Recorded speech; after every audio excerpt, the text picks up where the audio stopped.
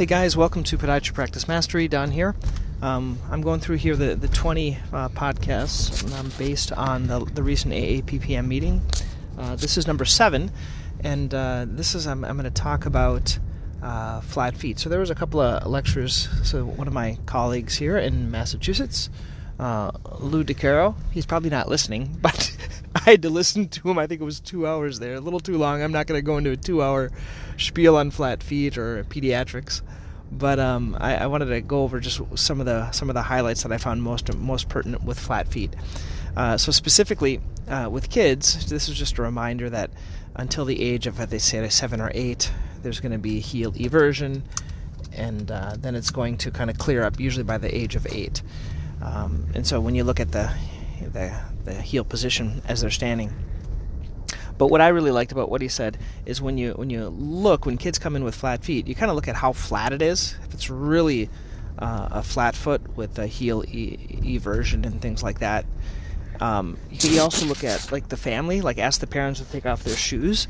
This is something that I don't typically do, have the parents do. This is a highlight. I think it just takes a little extra work, but kind of slowing down a little bit and asking the parents to take off their shoes and look at their feet. So if they're really, really flat, these kids, they're going to need to be in some type of an orthotic for their feet. And then how it impacts them, I think this is the key.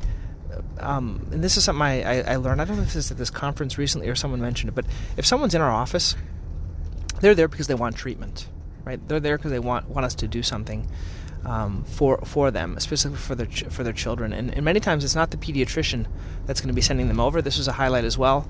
We tend to think that the pediatrician is going to send over the kids for the flat feet, but normally they don't. They just say they're going to grow out of it. So my real takeaway is to look at these kids' flat feet, ask their parents to take off their shoes, and ask them how it affects their lives. Many times I kind of bring it up and I just say, I've had some other kids that just don't like to be active in athletics. They say their legs get tired or their feet get tired, and that's the typical symptom that I feel with these kids with flat feet. They don't have the best coordination, and this. So what do I do? There are different types of over the counter. I usually do a certain type of over the counter. I think mine are the Northwest brand. I know Lou has his brand. We use the Northwest just because we use their orthotics.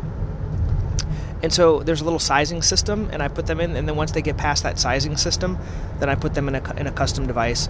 Usually it's some format of like a UCBL or very deep heel cup, high medial and lateral flange on those orthotics. And kids adapt to them really, really well. And when I do a custom, they have this outgrowth program. I either use Northwest or Forward Motion. And the outgrowth program, I can get them a second pair, usually within a year or two, based on their needs. So that's what I find what works most effective for my pediatric kids. Then I put them in some type of a thing in the future, and because these are the kids that'll transfer to posterior tibial tendon dysfunction in the future and would need like an AFO. I always make sure when I'm doing these, I tell patients it's not going to really correct the deformity. They want to know, is that going to make them have an arch? I'm not a big believer that we can give kids an arch. They have short foot exercises and things like that to strengthen the intrinsic muscles.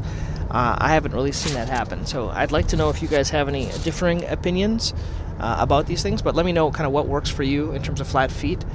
Send me an email, don@podiatrypracticemastery.com, or comment underneath this podcast. Let me know kind of what you think. Please, if you haven't given a review for this podcast, that helps it to get known by more people if you find it beneficial. And so that's what we're doing. That's number 7. And then number 8, we're going to go over some wording as well for like pediatric patients. Okay? Once again, hope you guys found this helpful. If you want to learn more, go to podiatrypracticemastery.com. I have a tool. This is the thing that I use every single day, and it makes me thousands of dollars more. And it's real easy to use. You can get that tool and use it on your patients. Let me know what your thoughts are, how it's working for you. Okay, thanks.